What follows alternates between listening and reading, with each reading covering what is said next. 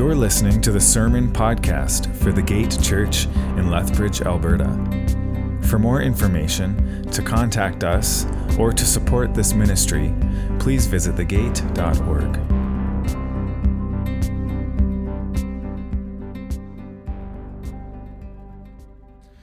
This morning, we are continuing our journey today into the discovery of what faith is and what living in faith looks like. I'll be honest with you, sometimes it's hard to know exactly what faith is, like how to define it, right? I believe that's why the writer of Hebrews, he or she gave us stories to consider in Hebrews 11. People's lives to look at to help us understand what faith is, and also to push us to live in faith by the encouragement of what the writer calls the great cloud of witnesses that we find here. And I believe that the whole point of Hebrews chapter 11 is summed up, is spelled out in Hebrews chapter 12, 1 and 2. And this is what it says. Since then, therefore, we are surrounded by so great a cloud of witnesses, all the stories that we have been reading about, let us also lay aside every weight and sin which clings so closely, and let us run with endurance the race that is set before us. Looking to Jesus, the founder and perfecter of our faith, who for the joy that was set before him endured the cross, despising the shame, and is seated at the right hand of the throne of God. The whole point of talking about faith is so that we can run the race set before us with our eyes on Jesus, who is the foundation and the perfecter of our faith, all the while being encouraged and challenged by the stories of faith that lived out by the other people that we read about. I'm going to give you a little bit of a spoiler alert here, all right? A bit of a heads up of something we're going to be doing later on in the service. And I'm going to be asking you to take a step of faith, all right? Just a small one, I think. I'm going to ask you to share with someone that's sitting beside you or maybe in front of you or behind you or something like that, a story or a simple statement of how God has been faithful to you. All right, quite simply, just how has God answered a prayer in your life? How has God been good to you? It can be, as I said, just a simple one-word or one-sentence statement, or it can be a short story. All right, let's keep it short. And honestly, I give you permission to start thinking about it right now. All right, if this is something that is that you need some time to think about, to compose your words, that's okay, because if you're thinking about how has God been faithful to me, well, then you've already got the point of my message. All right, that's what this is all about today, is sharing stories of how God has been faithful to us, so that we can encourage other people and spur them on to live lives of faith. So that's coming later. Heads up. Tim Mackie from the Bible Project says this: faith is a transfer of trust. Later on in the same message that he gives about Hebrews 11, he expands on that idea, and he says faith and obedience are two sides of the same coin. Faith is action that began by thinking it through whether the one who is calling me into action is trustworthy, and if he is, I act in faith. I went to India back in 2004 on a mission trip, and I ate possibly the spiciest chili I've ever had. We were in the state of West Bengal, north of the city of Calcutta, if you know your Indian geography, and we were having supper with a pastor and his family. An Indian guy that was traveling with us from Delhi, that's kind of where we were. We went up to West Bengal for a weekend. He was traveling with us, and he had about 4 of these little green chilies, about this big. He had 4 of them on his plate, and he was just dipping them in salt and eating them. And so I thought to myself, how hot can they be? He's had a handful already. And so I said, Keito, can I have one of those?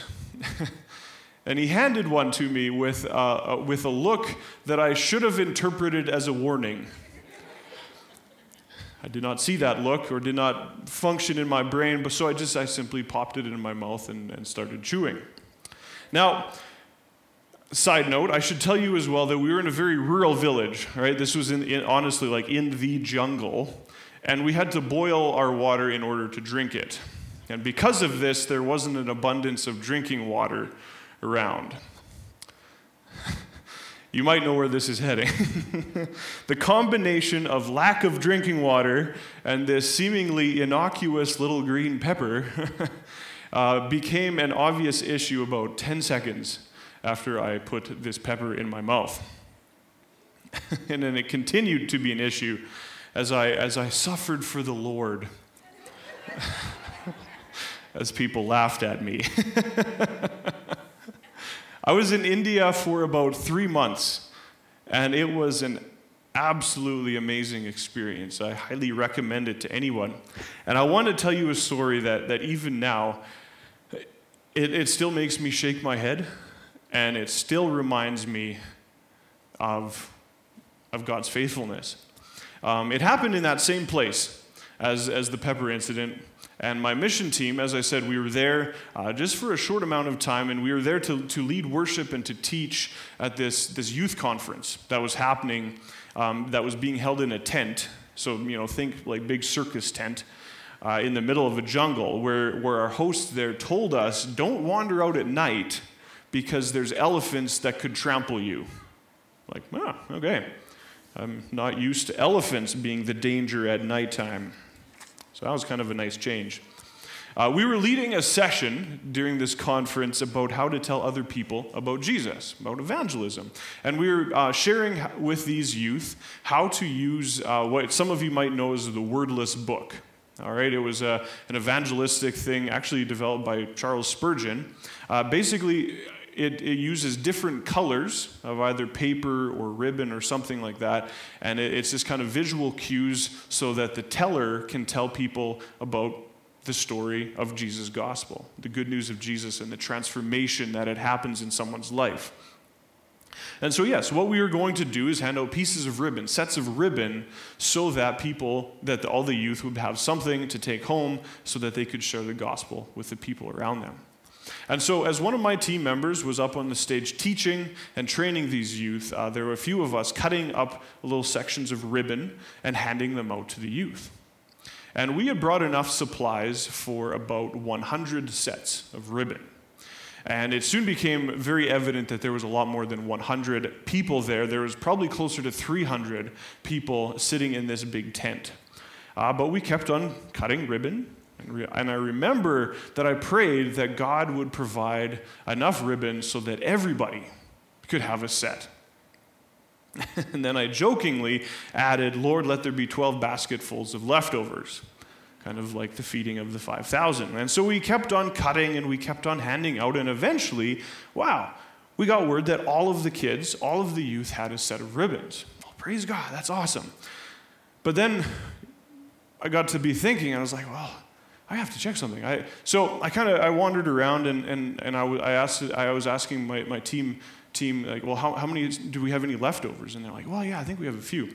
So gathered them up, counted them, and you probably know where this is heading too. I counted 12 sets of ribbon left over. And so God is so good, and also God has a sense of humor. I love it that faith in God means trusting the one who calls us into action and then acting because of that trust. In India, I trusted that God was the provider of all things, even little things like ribbon, and we acted on that trust by continuing to cut ribbon and to continue to hand them out. And God was faithful. The two verses of Hebrews that we're going to be looking at today are verses 28 and 29.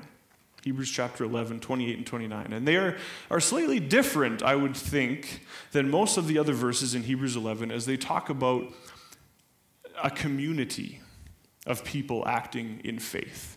and compared to the other verses which talk about individuals acting in faith.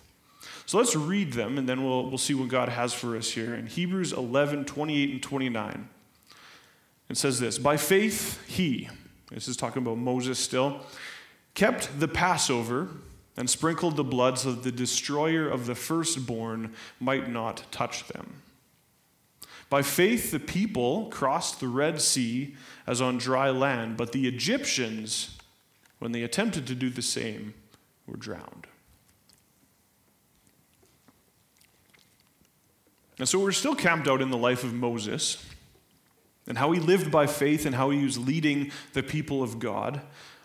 His parents gave him an amazing example of faith, right from the get-go of his life.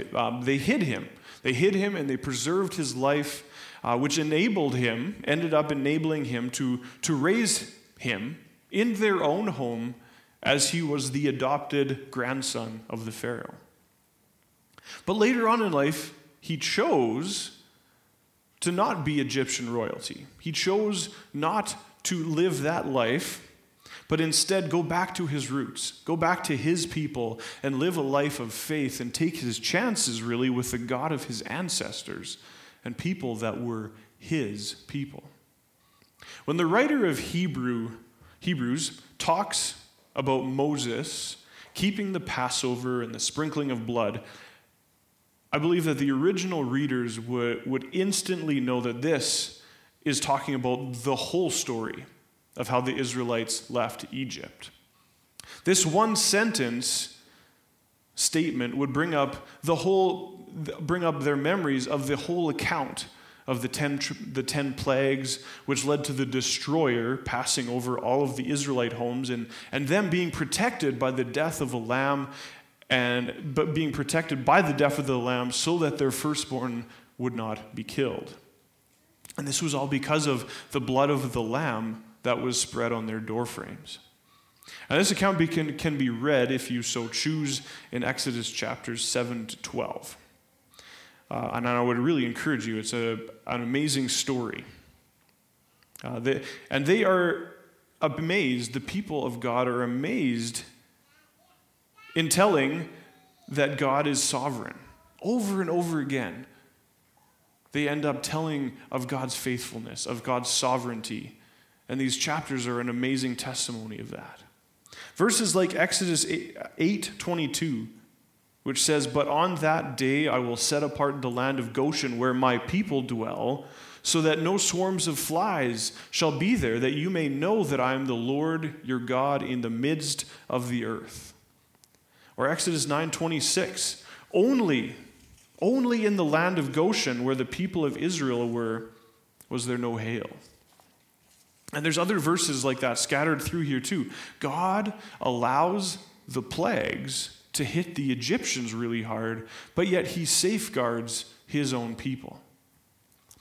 Now, it's worth pointing out here that throughout the first 9 plagues, God's people didn't have to do anything to reap the benefits of God's amazing power.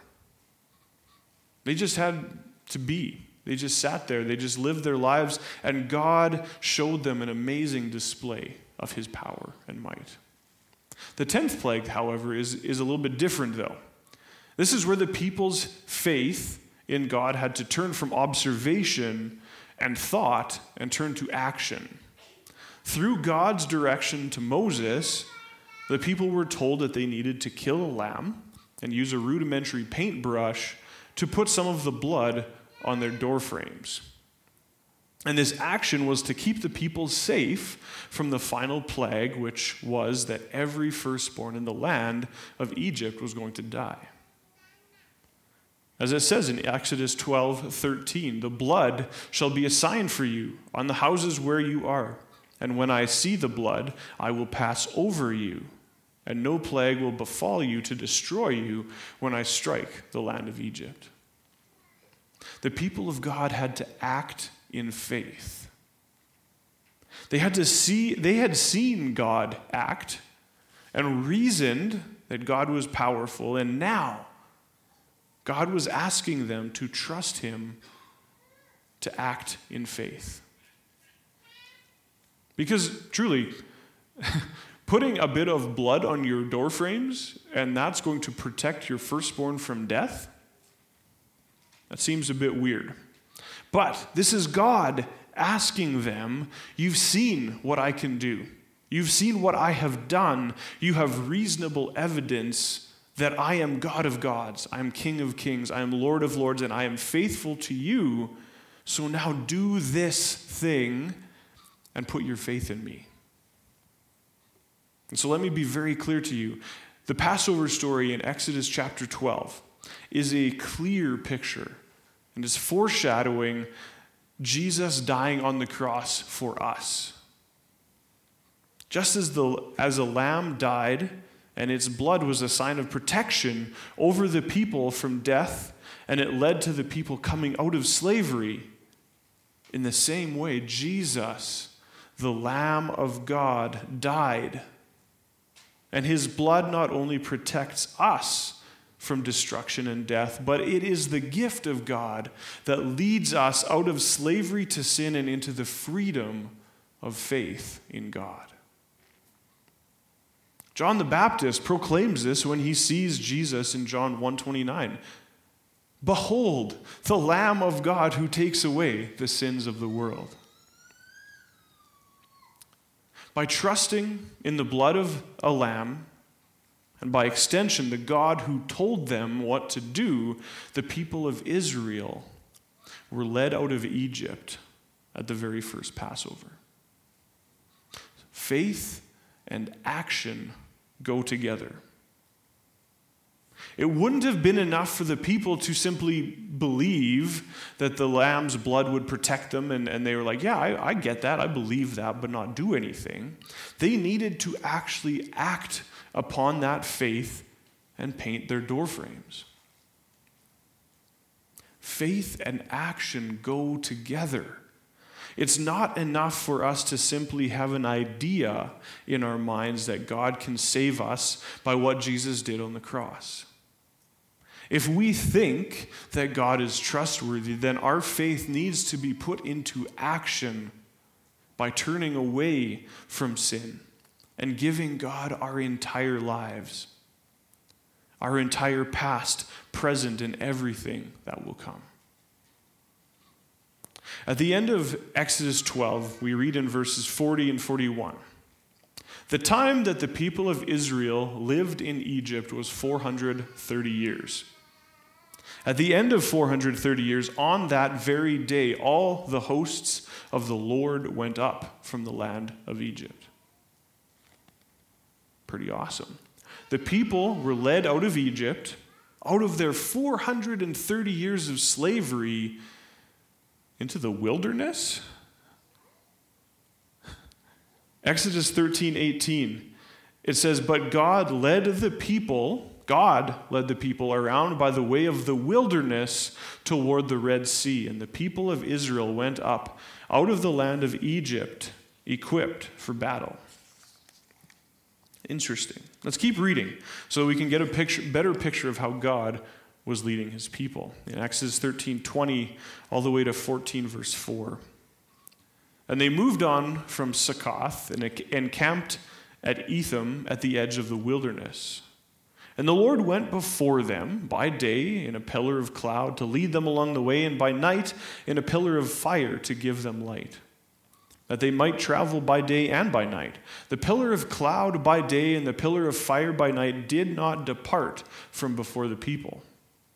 Then the Lord said to Moses, tell the people of Israel to turn back and encamp in front of Pi-hahiroth, could be, between Migdol and the sea, in front of Baal-zephon, you shall encamp facing it by the sea. For Pharaoh will say of the people of Israel, they are wandering in the land, the wilderness has shut them in. And I will harden Pharaoh's heart, and he will pursue them. And I will get glory over Pharaoh and all his host, and the Egyptians shall know that I am the Lord. And they did so. So let's be clear here. By faith, the people of God put blood on their doorframes and kept the Passover as God had commanded them. These actions led to God delivering them from slavery as well as protecting them from death. But what happens next? God leads his people into the wilderness, where to all the other people, including Pharaoh and the rest of the Egyptians, it looks like they're just wandering around. It looks like they're lost. Then God plans for Pharaoh and his army to come and pursue the people into the wilderness. So if you keep on reading in Exodus 14, you can find the rest of the story of the crossing of the Red Sea. And again, it's a story worth reading, which is what Hebrews 11:29 points us to. By faith, the people crossed the Red Sea as on dry land because of God's mighty acts. But when the Egyptians pursued them into the passageway through the water, they were drowned.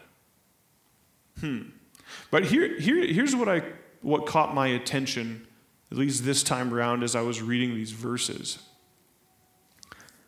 The time that the people spent in between the Passover and the crossing of the Red Sea are very important here. However long this time was, I read somewhere, estimates, maybe it could have been 7 days up to a month. It doesn't really say.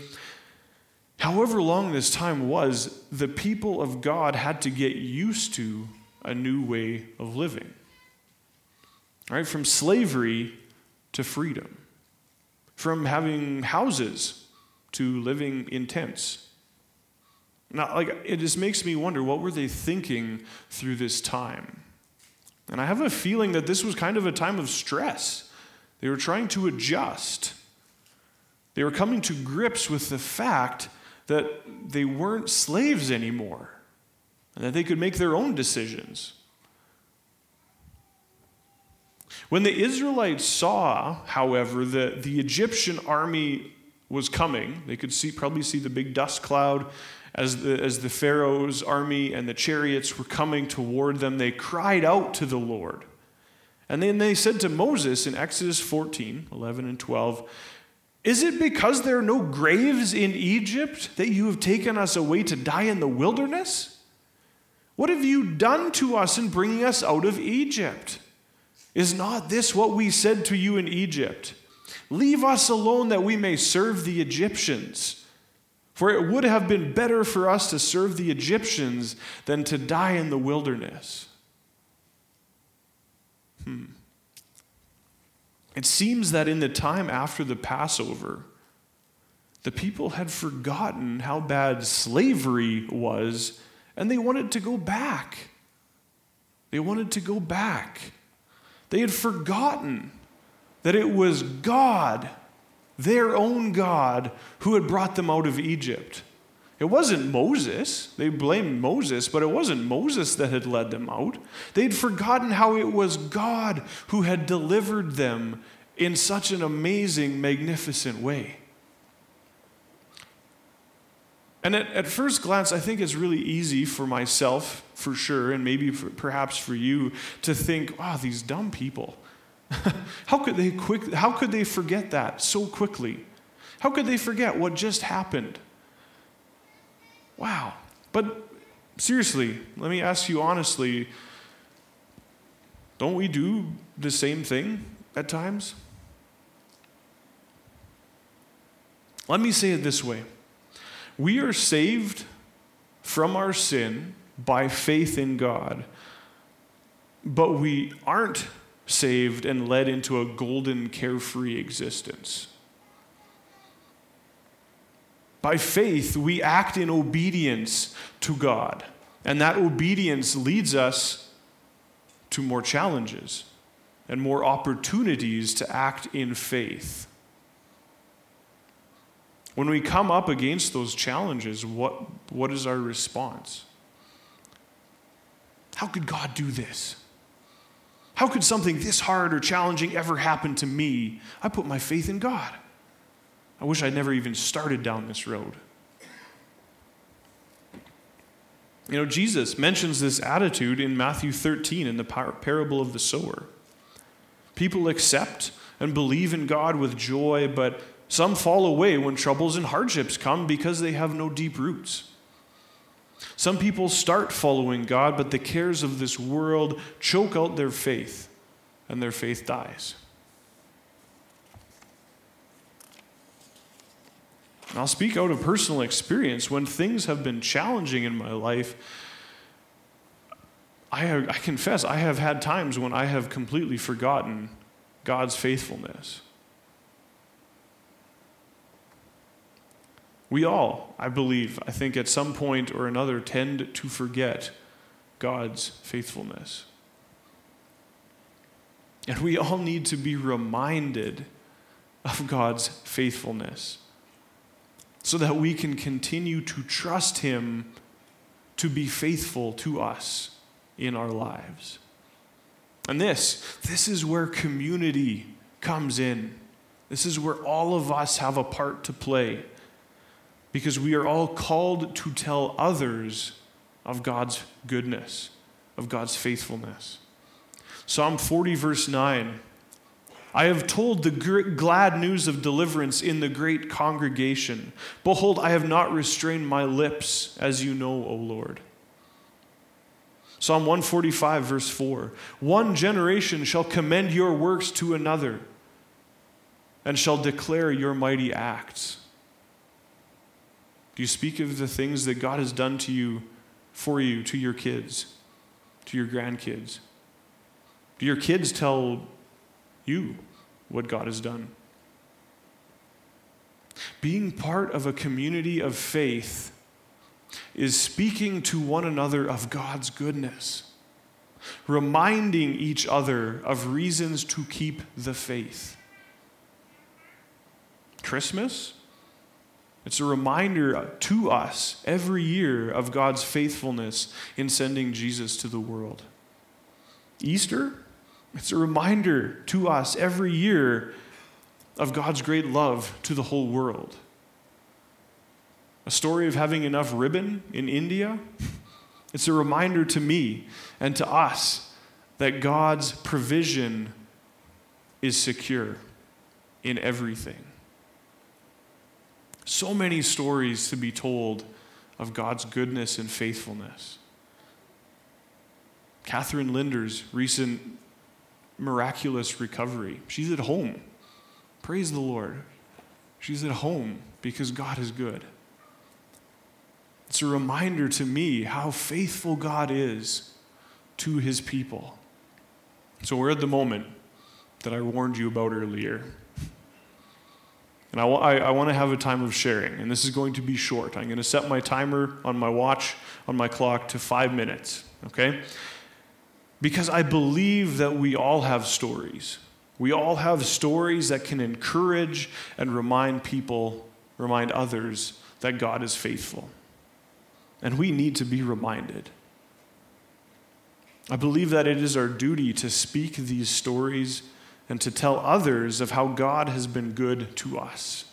It is our duty to remind others of what God has done for us. And so here's what I'm challenging you to do. With your family, or with the people that you came with, or perhaps with the people next to you, find someone to share a story or a simple one-sentence statement of God's faithfulness to you. And I encourage you, if you're struggling, if you're like, I don't know about this, I don't know if I have a story, that's okay. Then be encouraged by someone else's story. So if you're watching online with your family right now, please do this too. If you're watching by yourself, write it in the comments on the Facebook Live video stream. Or message the church. That'd be awesome too.